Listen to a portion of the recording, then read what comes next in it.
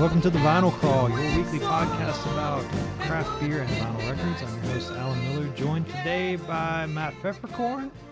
Hello. And Lee. Hello. It's been a while since we've had Lee on here. Yeah, it's good to be back. How you doing, Lee? I'm doing real good.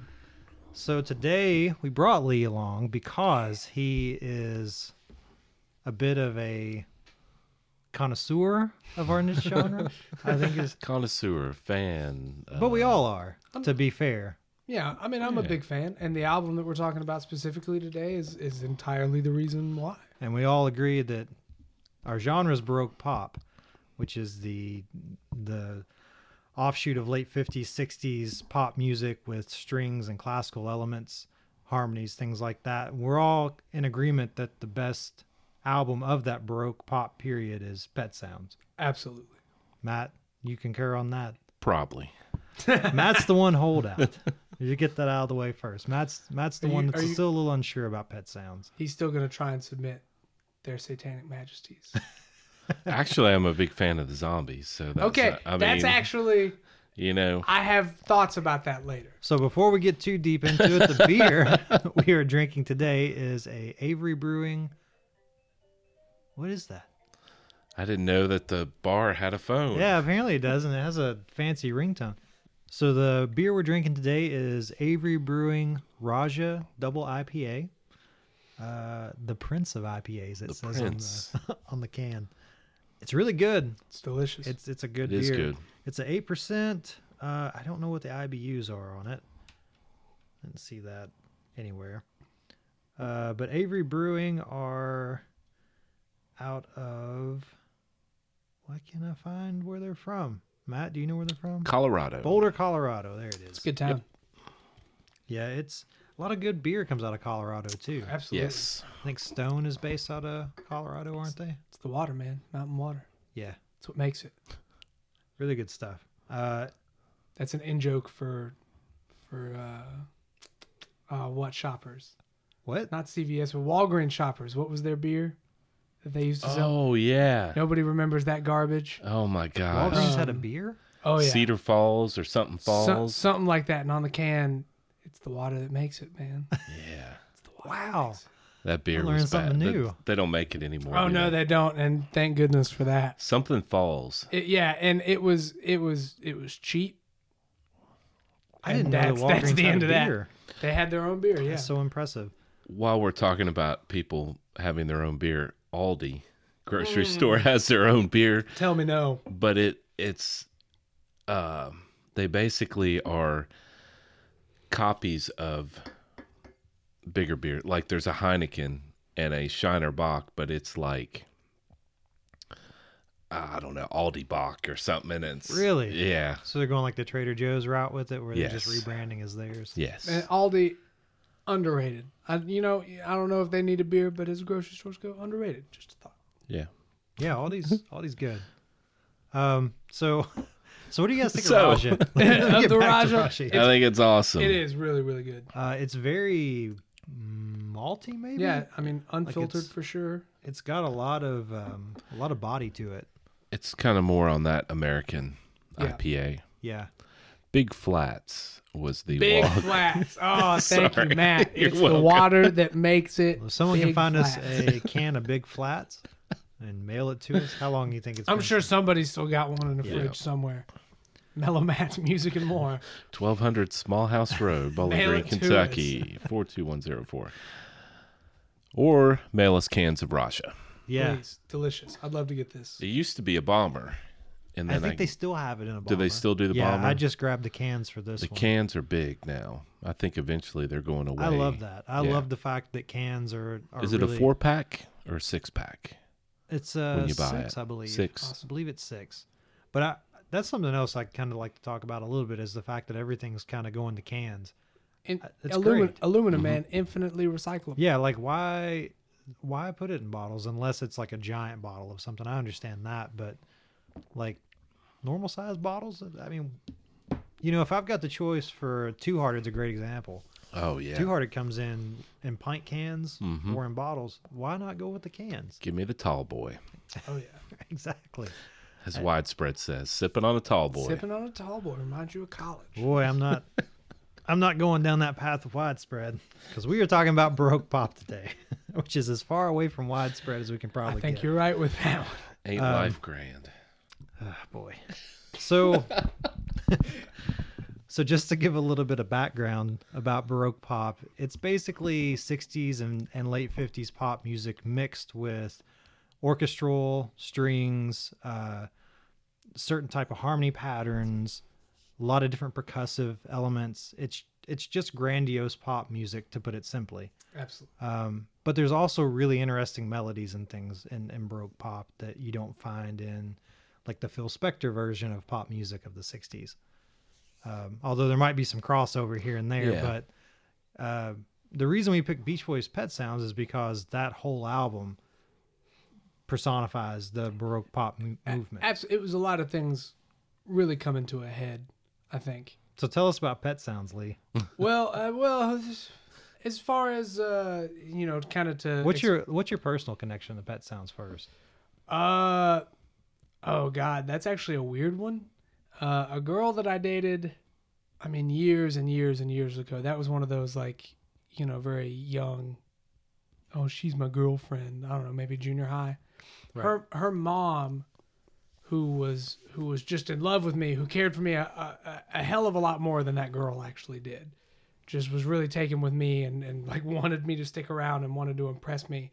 And she gave me a copy of Pet Sounds. I was like 11 years old, and I did not get it. Like, you're raised and you drive around with your parents and you listen to the radio, and so you've heard God Only Knows. I'd probably heard Sloop Maybe. John B. But Sloop John B for sure. I mean, Forrest Gump came out in the mid-90s, and Sloop John I B had was seen all over Forrest that. Gump, absolutely. But Right. on the whole, I really didn't get the record. Probably somewhere around like 15 or 16, you go back, I'm digging through CDs I need to put in my car.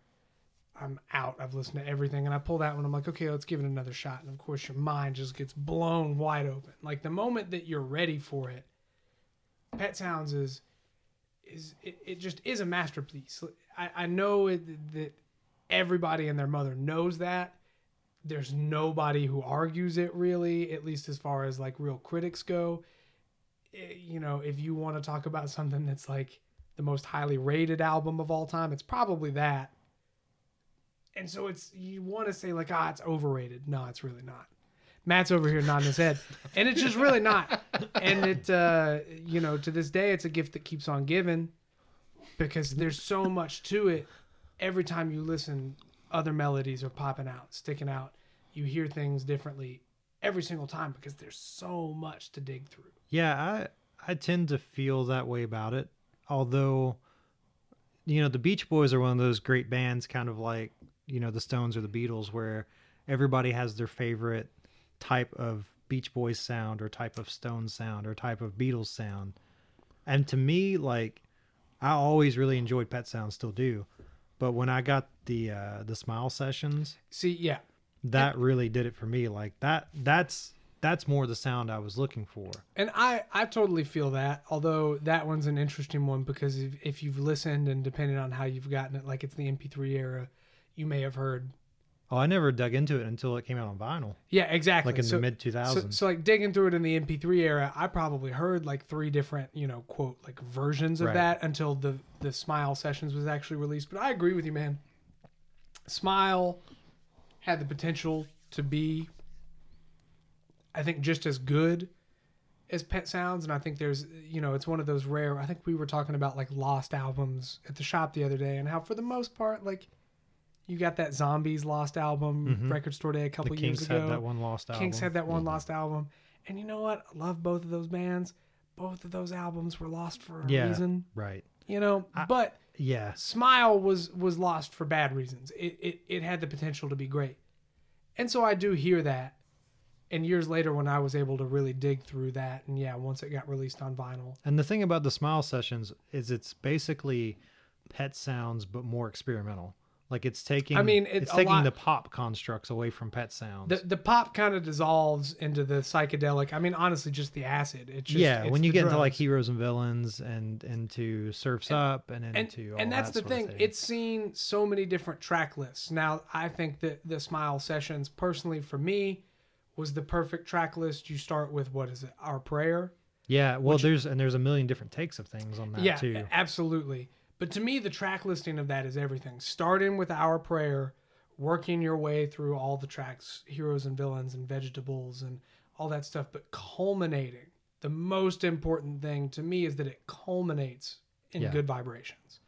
Is such a journey. Yeah. So many different track lists. There were bootlegs of it through the 70s and 80s where Good Vibration showed up in the middle. I'm just like, what the fuck are you doing? No. But I guess the way we can compare the two, because Smile Sessions came right after Pet Sounds, but the way we can compare the two is to say that when you're talking about Baroque pop as a genre, Pet Sounds is that sound. Well, Whereas Smile Sessions are like taking that sound, mixing it with psychedelia and experimentation. and that's kind of, where they still had the lid on it on Pet Sounds. The lid is still firmly on the jar. and Brian was functional. Yeah. For the sessions of Pet Sounds. And you know what? Maybe the myth is kind of carried on. Maybe he's more functional than we're led to believe during the Smile Sessions. But Brian, for Pet Sounds, was at just this peak. He had that meltdown after, what was it, Shindig? Or it was a TV appearance. Yeah. They got on a plane. He had a meltdown. So he stopped touring.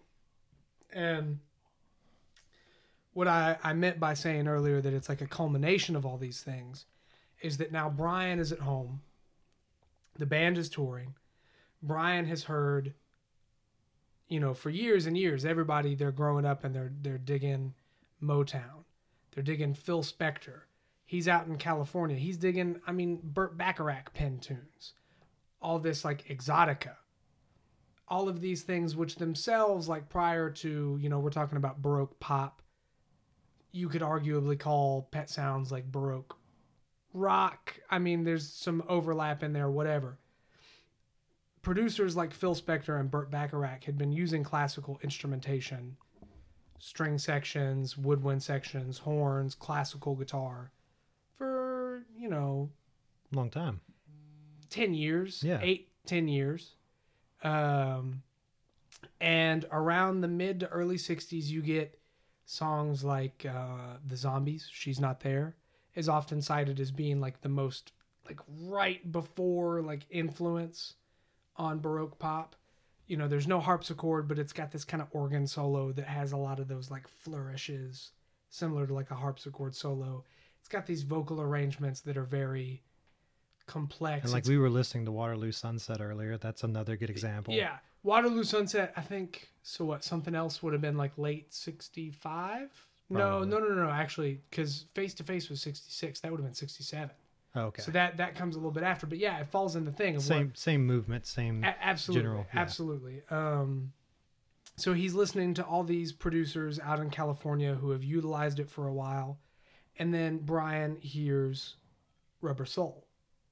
And now Rubber Soul, it had In My Life, which is definitely something I consider to be Baroque pop. It's got the harpsichord. Yeah, for sure. But the important part was that Brian heard this record and thought to himself, like, this is an album with no filler. And I want to do that. I want to make an album. I want to make the greatest rock and roll pop album of all time. I want an album with no filler. I want everything to be important. Beach Boys are gone. They're on tour in, Japan. And Mike Love's on a jet ski somewhere. Probably, honestly, being an asshole somewhere. Dennis Wilson's out high-fiving Charlie Manson somewhere. And Brian gets together with the Wrecking Crew, this group of musicians who had worked with Phil Spector. The Wall Which of that documentary, everybody should watch that documentary. Yeah, dude, it's on Netflix. It's everybody and anybody should watch that documentary. Go. It's so good. Most of those guys are so funny and personable. Really good documentary. This incredible batch of musicians who had been working with Bacharach as a songwriter and a producer, who had been working with Phil Spector on the Dionne Warwick stuff and the Ronette stuff and all that. He gets those people together and he sets out to make this thing which is inspired by all of those, the Bacharach, the Phil Spector, the Beatles, Rubber Soul, the Zombies. The Zombies, She's Not There, immediately predated the writing of California Girls, which was the first song that Brian penned. Really? Yeah, it did. And it was the first song that Brian penned under the influence of LSD, which is another big California factor. Girls was the first one. I shit you not. That is the first song that He he must wrote. have had a bad batch. 'Cause that is not. And the truth be told is it's the first song that really kind of shows the direction that he's heading. You don't, because it's still like a car, as Brian would put it, like one of our songs about cars. Yeah. But there are some Easily. elements in California Girls it's with the percussion and the bells and like the jingles and stuff in the yeah, background, and the harmonies. I think it's I like get it. the pre-chorus of the song breaks into this weird like organ, and I mean by that like not electric, but like a pipe organ. Yeah. Yeah, some weird shit. And he's doing all these things, and truth be told, he's still taking a lot of those drugs. Which that's the thing that we're talking about with like Baroque pop, and you were talking earlier about the overlap with psychedelic. Matt, you were talking about like zombies. I assume you mean Odyssey and Oracle. Yeah. Baroque pop, psychedelic. Baroque pop kind of was the introduction for rock and roll music. It was the first vehicle of expression for the effects of all these psychedelic drugs that they were taking. Yeah. It was a maturing of rock and roll into more complex structures.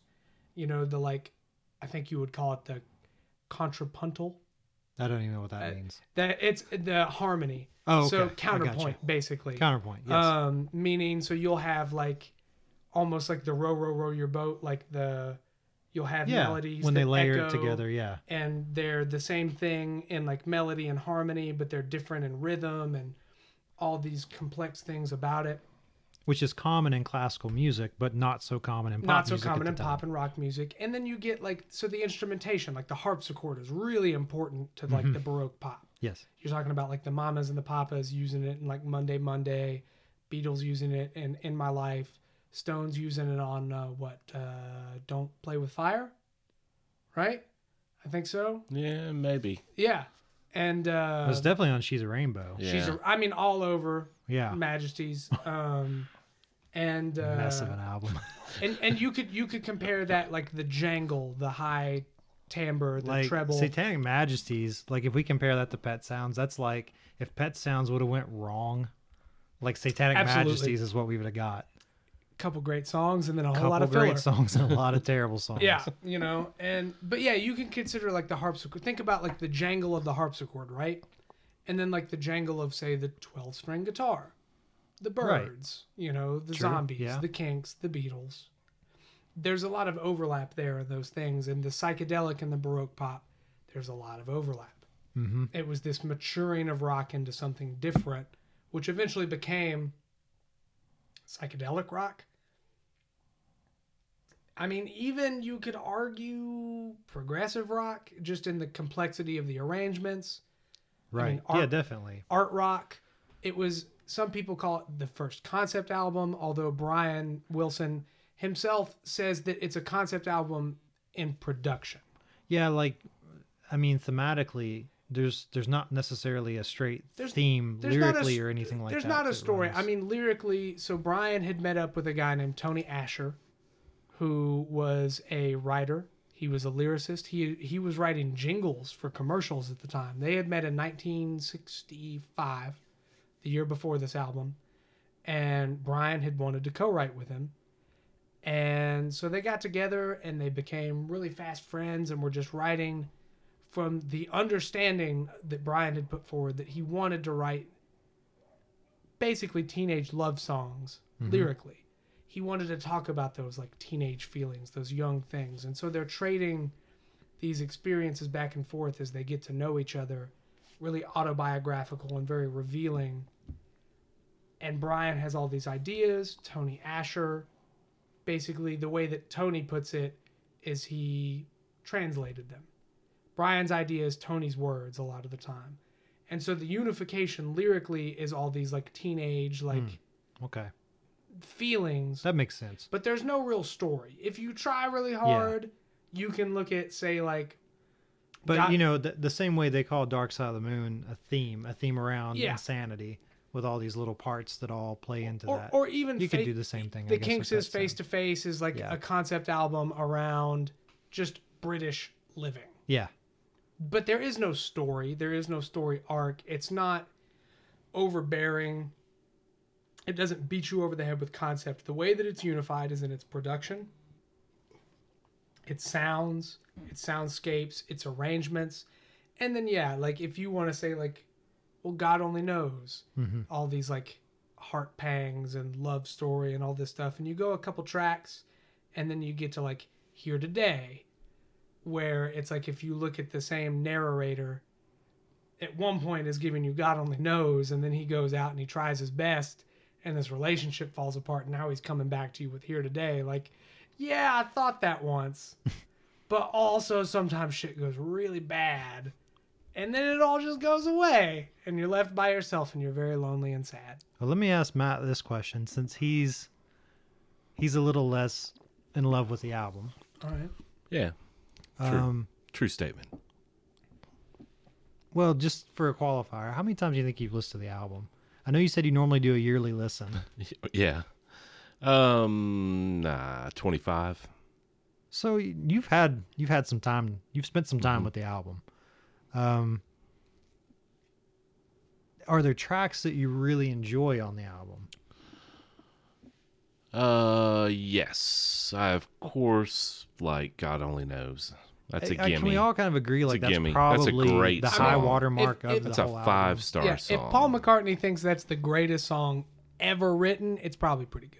Yeah, Just a it's a thought. fair point. Yeah. But are there any others that you kind of Not really. Oh man. and Well, here's my thing. Well, with let me it. ask this real quick to Lee, since he probably can tell us.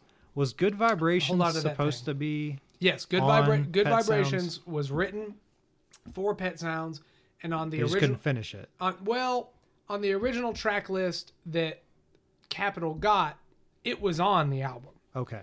But Brian pulled it because he didn't think even it was though good it enough. arguably was a completed song, he didn't feel it was done. And something that I think is just interesting before I let Matt give that thought. Pet Sounds, all these musicians, all this arrangement, all this time, all this work. It cost $70,000 in 1966 money. You could look at that in today's money as being a little over $500,000. That's an expensive album.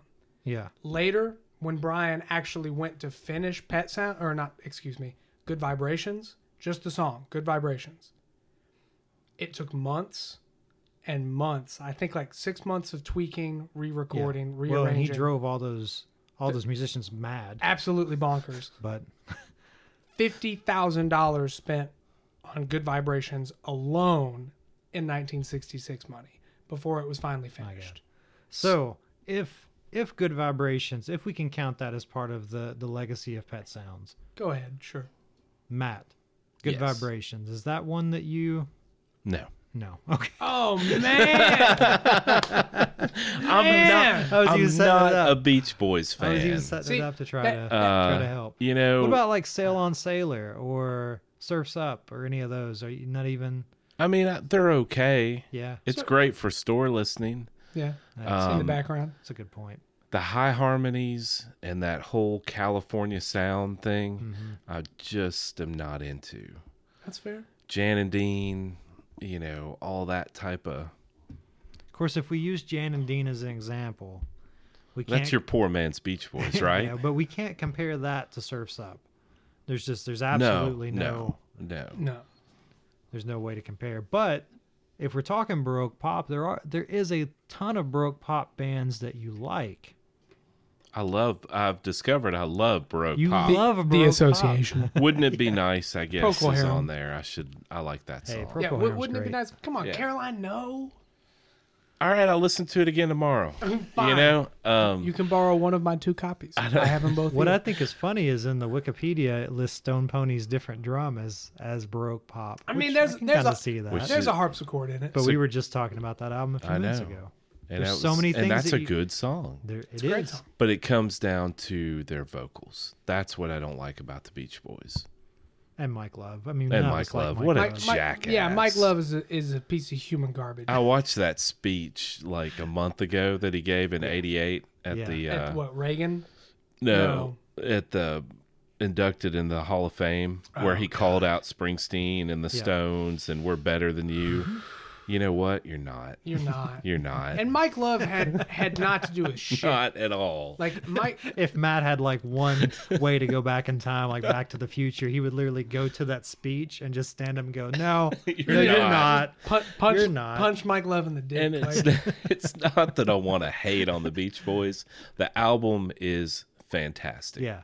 It is a great album. It is a benchmark in history. It's just not for you." It's just not for me. Fair enough. And even here's the thing for me. I don't listen to anything Beach Boys before today. 1965, Beach Boys today. That's where Brian, by that point, he was doing a little bit of acid. Yeah. You know, and what was the one after that? Summer Days and Summer Nights. 2 exclamation points. Those are all right albums. I think probably in the time it was a really impactful step up in the arrangement. Looking back on it after everything, maybe not so much, because then you get Pet Sounds, which obviously I'm gushing about. I love it. Mm-hmm. I love Smile Sessions, which means I put up with Smiley Smile. Mm-hmm. Mm-hmm.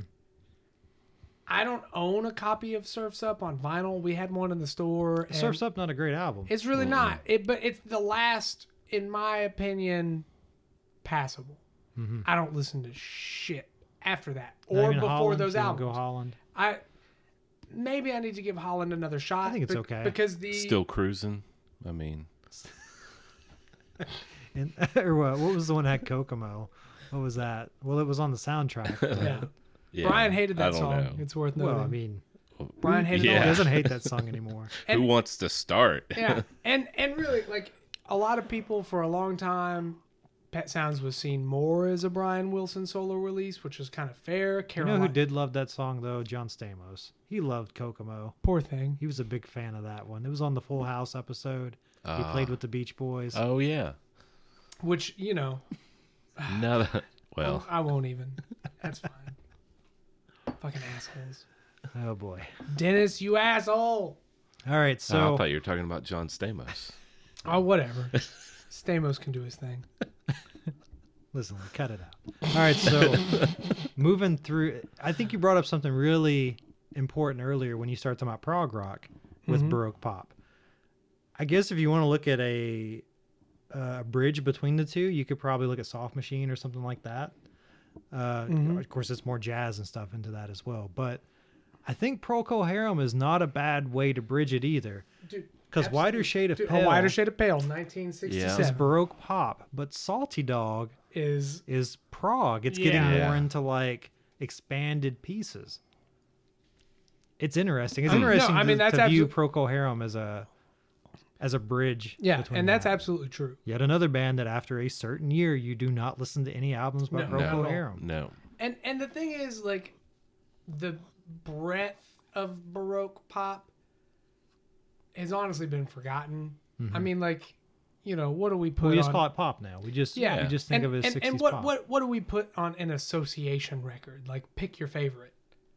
$1.99, $2.99. Nobody comes in buying the association. Like, what would you put on Honey Bus if we found a Honey Bus record? Even like probably not much. Although maybe I'm wrong. I'll get on Discogs later and be surprised. But a lot of this stuff has been lost to time and has fallen out of favor.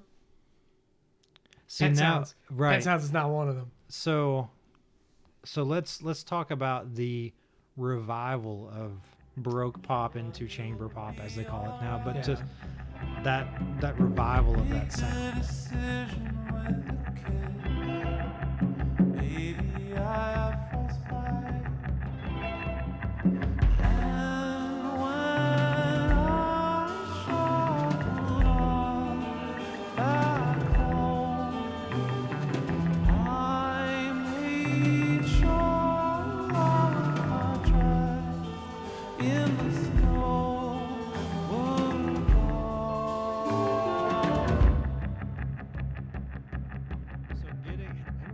So getting into current time period, I'm gonna throw some names out at you guys and see what you think.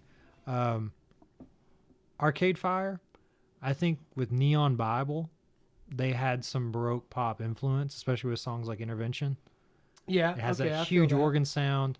They like using more folk instruments like hurdy-gurdies and things Yeah. like that to influence their sound. Not But so many harpsichords or Harp- glockenspiels or whatever. Yeah. whatever one of the 20 people on stage plays. But I do feel like they symbolize a little bit of that Baroque pop movement with the way they make their songs. I feel that. I mean, I think You know, Reflectors, we're not counting that, of course. No. That's Yeah, different. I think what's really kind of tough with it is that, I mean, Baroque pop on the whole, Pet Sounds specifically, it was kind of, what was the Velvet Underground joke? Like, not everybody bought a copy, but everybody who did started a band. Right. Pet Sounds had like a similar influence. It was like not super successful in the time versus their other albums, but hugely, hugely influential. And the way that that influence branched out, when you get to these modern bands, it's hard to say, like, are you taking your IV like direct from Pet Sounds, or are you taking your IV from one of the thousands of albums, projects, bands directly influenced? Well, I think by all roads are going to lead back Yeah. to that mid to late 60s era Yeah, where all those bands were influencing each other, absolutely. Yeah. you know, around Sgt. Pepper, Pet Sounds, Odyssey and Oracle. All these albums were all just swirling, and everybody was hearing what everybody else was doing and making, you know, even Hendrix jumped into it with Axis, man. Axis Bold as Absolutely. Love has some really big pop influence in it. There's a lot of songs that they're just not standard Hendrix tunes. They're not as bluesy as some of his other stuff. And the wall of sound production, which at the end of the day, like, was a big part of Baroque pop. Right. Phil Spector, his influence, like, always looming over that, just went on forever. One interesting thing on this Baroque pop playlist I was looking at online was "Boy with the Thorn in His Side," The Smiths. Nope. You guys some people don't- are trying real hard. I don't Sorry, get that. Now I do get Foxygen with San Francisco. Oh, absolutely, because they're taking that direct line straight back from all the '60s, and But I also, that's one problem I have with Foxygen is I don't feel like they're doing anything to put their own spin on it. no, and honestly, 2 albums. I listened to the newest one at the shop. I think we had a copy of like the indie exclusive, yeah, whatever, and we I was did. like, you know what? I'll give a listen. Maybe I want to buy that. I didn't, but it was better than I expected it to be. Yeah. But no, man, that first one, Ambassadors of Magic and Peace and Love, and contributes absolutely nothing new. I still think is brilliant. No, it's a great album. I still think it's just the way that they combined. Here's a little bit of Mick Jagger. Here's a little bit of Bob Dylan. Here's a whole lot of the Kinks. Oh my God, a lot of the Kinks. And we're still just trying to find those people that will take that and make it their own, though, instead of just like flip it into. anybody ever considered that maybe possibly rock and roll is dead and nobody's going to do that again? Except for Sleeper Agent. Stop trying to push your product, Lee. Shh, don't bring that up. Nobody needs that. Just get that shit out of here. So, That is, what a joking moment that's going to get edited out, I'm sure. yes, it will be edited out. So what about Bell and Sebastian? Yeah, I see that. I mean, I feel that too. They're like a mix of like Simon and Garfunkel with Baroque pop. that's another one, honestly, that we probably should have talked about more, Simon and Garfunkel. But anyway. I don't even know. I don't Man, even know how you even Look, y'all, haters going to hate. That's all I have to say. I The love it. hate. I just don't know how you describe it. Yeah, I don't know The It's how. tough song to dig into. America. Right. It's very Baroque-ish. Absolutely. A lot of it has to do with those way they do those chord changes, the way they flow in and out like Yeah. a classical Well, piece would. Yeah. So You I talked know? about counterpuntal Yeah. harmony earlier. There's also, if I'm remembering this correctly from my time in music school, functional harmony, which is, again, if I'm remembering correctly, basically this kind of subversion of the way that typical like chord structures work, and like what do keys even mean? What's the value in saying that you're in the key of A? There's no point of that. Yeah, these are just like really complex structures, at least really complex as compared to your typical pop. Right. you know, 125 or 145 or whatever. And you might disagree with me on this one too, though. But as far as modern takes on it, that first Vampire Weekend album, Oh, absolutely. M79. Harpsichords Yep. all over it. yeah, it's very much indebted to that Absolutely. sound. I think, and It's maybe not as structured as that was, but it has that sound. though. absolutely, I mean, they're definitely vibing off that and kind of, you know, putting almost this like punk element to it, and people are gonna like, huh, but it's like just the simplicity. Yeah, So they take the sound, the timbre, and they reduce it to some real basic structures. But honestly, as they've gone on, I would consider modern Vampires of the City actually more Baroque pop, because they take not just the sounds, they actually take on some of those more complex structures and arrangements. yeah, and I can see that. I don't know if I feel it as strongly as you do. I don't know how I feel about modern vampires. You because, get that shit out of here right now. No, I love it. I don't know how I feel about it in like genre. Like I don't know how I feel about it as far as putting it into anything. You know why that is? It's a great album Because it's the best album featuring guitars of like at least the last 5 years. featuring guitars. I mean, of like guitar-based music, of white dude music. I would take Queens of the Stone Age like Clockwork over that. Get that shit out of here. You get out of here. We're gonna have a fight on the That's podcast. fine. Modern Vampires of the City, dude. Yeah, if I've got to talk about guitar work that's blown my mind, I think that last Queens album just completely blew me away. Basically, all I meant by that is not like straight up pop or like hip hop. Oh, okay. It's just like, you know, guitar based music being a catch all for anything. Yeah, Rock and roll, white guy pop. And but I there know that again, Modern Vampires is it like guitar based? Like that's a fair point. there's a lot going on It's that album. it's a quick and dirty catch all. I don't want anybody Yeah. getting on here like yelling at me about it, because I get it. but I do hear what you're saying with the Baroque pop influence and with the Absolutely. structure. Absolutely. It's structured very. I think the what's the guy Bamaji or the Rostam, and Rostam. I'm yeah. not gonna try. We'll His call him name is Rostam, and I love you very much, Rostam.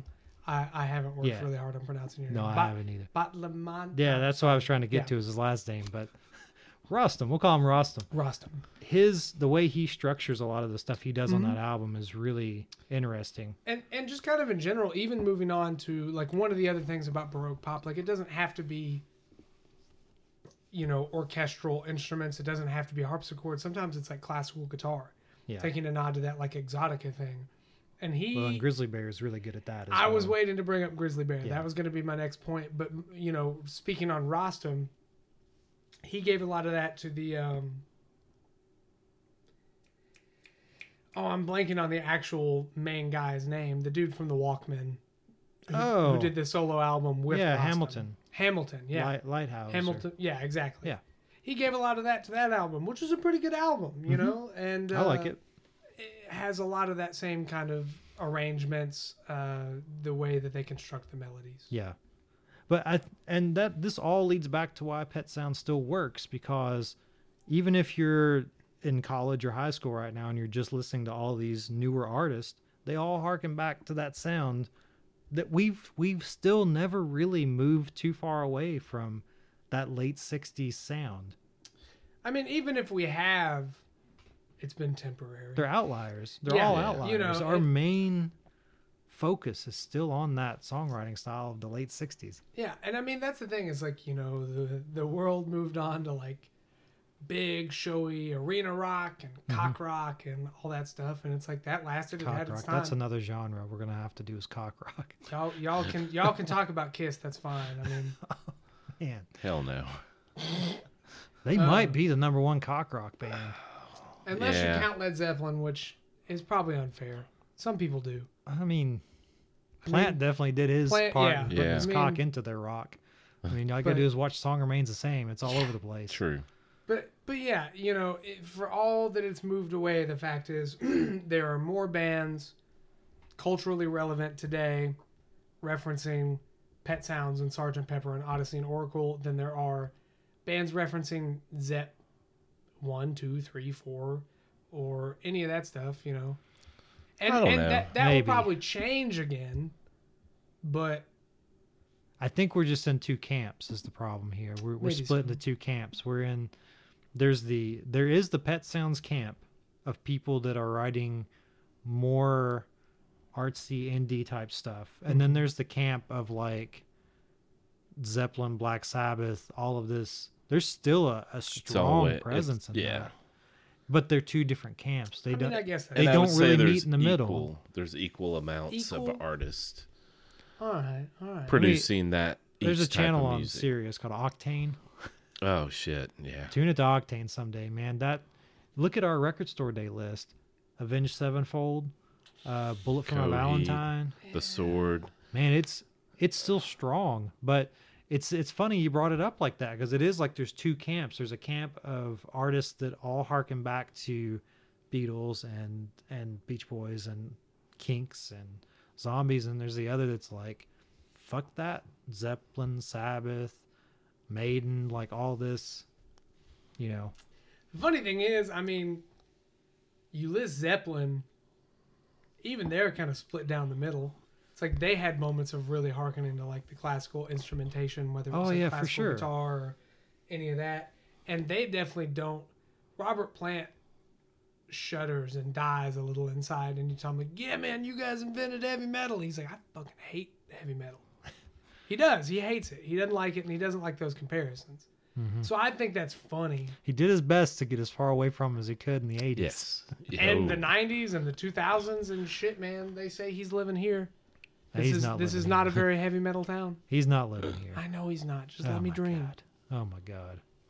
If I have to hear one more guy come into the shop and tell me he saw him out. I in saw him town at somewhere. Cheddar's, bro. You I didn't see swear. Robert Plant. He at loves Cheddar's. cheddars. He loves Cheddar's. Whole I lot of swear. cheddar. He likes it. He A loves whole it. lot of cheddars, man. Whole lot of cheddars. He loves it. He gets extra fries. So. God. You get two sides, Robert. Fries and fries. What started this rumor of Robert Plant living in Bowling Green? Because, what's his name? Why am I Byron? blanking? Byron House, who played Yeah, bass but- Yeah. with him, lives here. And in all likelihood, he probably does live in Nashville at least some of the time. Sure. And it's a short drive. I'm sure he's been 45 here. minutes, an hour, He yeah. has stayed in a hotel here at least twice. I can confirm that. I have seen pictures. Just because Well, I you know that- the man. I I've know seen the- pictures. You know him. Who? Robert? Yeah. We're tight. I saw that picture of you two together. Yeah. That was in Nashville, though, not Bowling Green. Right. Right. But no, seriously, the guy who is a manager here at a hotel or whatever has verified it. Huh. I have seen pictures. The rumor is he lives in Old Stone. Yeah, that big rich neighborhood. Because he down on loves the to play course. golf so Yeah, much. 'cause, yes. Robert I mean, Plant's it's a such big. golfer. If he did, it would be a big fancy house. Yeah, I don't think. And that's I don't picture Robert Plant as a golfer. I picture him as like a tabletop miniatures player or some shit Yeah. going off into Mordor to fight the Oh, yeah. elven dwarves. He and- definitely some spent some shit. time with D&D. Yeah. I'm sure of it. he wrote Magic the about Gathering, maybe. it. Yeah, I mean it's in his blood, man. Nerd. Yeah. Well, appreciate you guys talking to me about Baroque Pop. Absolutely. It's man. been great. It's It's been a been good good. time. And Lee, you're you love Pet Sounds, man. I do love Pet Sounds. And It's- before we get out of here, I just want to say, I'm here with my 2 copies of Tell the us about the album. 2 copies real quick, like the difference between the Okay, two. so I've got my U.S. original mono. I've got my Brother Reprise 1972 reissue. The one funny thing about Pet Sounds, for all the time that was spent and all the money that was spent making it, all of the mix down happened in like roughly 9 hours. Like one day. That's bad. Capitol was pissed. They did not like the record when they heard it. That's why they buried it with the greatest hits like 2 months after it was released. And Brian was put really, really, really on the spot to get it mixed and submitted. So honestly, it doesn't sound very good. It's kind of muffled. It's kind of quiet. There's not a lot of separation between the instruments. Things can be really buried. And so later, when the Beach Boys had the opportunity to start their own record label, which was a subset of like Warner Reprise, being Brother Records, they started reissuing all the back catalog. which is when you get this Brother Reprise 1972 reissue with the kind of, in my opinion, much uglier brown Now, cover. is it the only one with a brown cover? Is that particular version? It's the only version with the brown cover, and it's one of only 2 versions until maybe recently. Yeah. I'll be real, I don't keep up with a ton of modern reissues. Well, it's tough now when Brian just started spitting everything back out. It got real tough. Exactly. To follow it. I've heard that some of the modern reissues are really great, but I haven't done the research to know why. What I do know is that in 1972, they reissued this album as a standalone with the brown cover and also backed with, of course, now I'm going to blank. Is it Friends? It wasn't Friends. Friends was with 2020, I think. It was like a 2 LP set with, we talked about it. Yeah, we had one at the shop. Yeah, we did. And those are the only 2 versions, at least until maybe recently, that got Brian Wilson's preferred mixes. He had the opportunity to sit back down with the tapes, with everything. And I'll tell you guys, if you have the opportunity, that is the way, in my personal opinion, to listen to the record. Again, Now, I'll is tell it you. in stereo or mono? Mono. That mix. Okay. Yeah, any of the stereo mixes. I'm also a sucker for, at least when we're talking like 60s stuff, I'm a sucker for mono. Most of the people who are mixing stuff down and mastering stuff had spent a lot more time working in mono than they had in stereo. Yeah. So it's not until at least 1968, 69, 70 where stereo... See, and Matt, you normally look for electronically rechanneled for stereo. That's normally what you look for in your records. That's my isn't it? bag, yeah. Mm-hmm. Yep, absolutely. I'm interested to talk to you about that Well, when we we're have full of more shit. time. Not Wait, now. we're full of shit. Not That was now. a joke. I'm Yeah. sorry. We're full of shit. That was All a right, joke. see? That was a fucking Good. joke. Made me look stupid. Let me stop this off. I was trying Stop not this. to be an asshole. No, I did it. I played it too straight. I played You it way did. too You straight. played it too straight. I usually know when you're faking, Alan. I played it too straight. I apologize. Made me look stupid on the podcast. Yeah, both are in mono, but the 70s Brother reissues are way better. If you can find them, get them. I agree. I've listened to it at the shop. Yeah, it's great. it's way louder. It's way clearer. Bass is punchier, less muffled. You can hear a lot more detail in the instrumentation. And I don't know. I was just really lucky. I don't really remember why I heard about that reissue so early on in collecting. Mm-hmm. But I bought my copy for like $20. And before the 10s, 2008, 2009. And going price is about $50 now.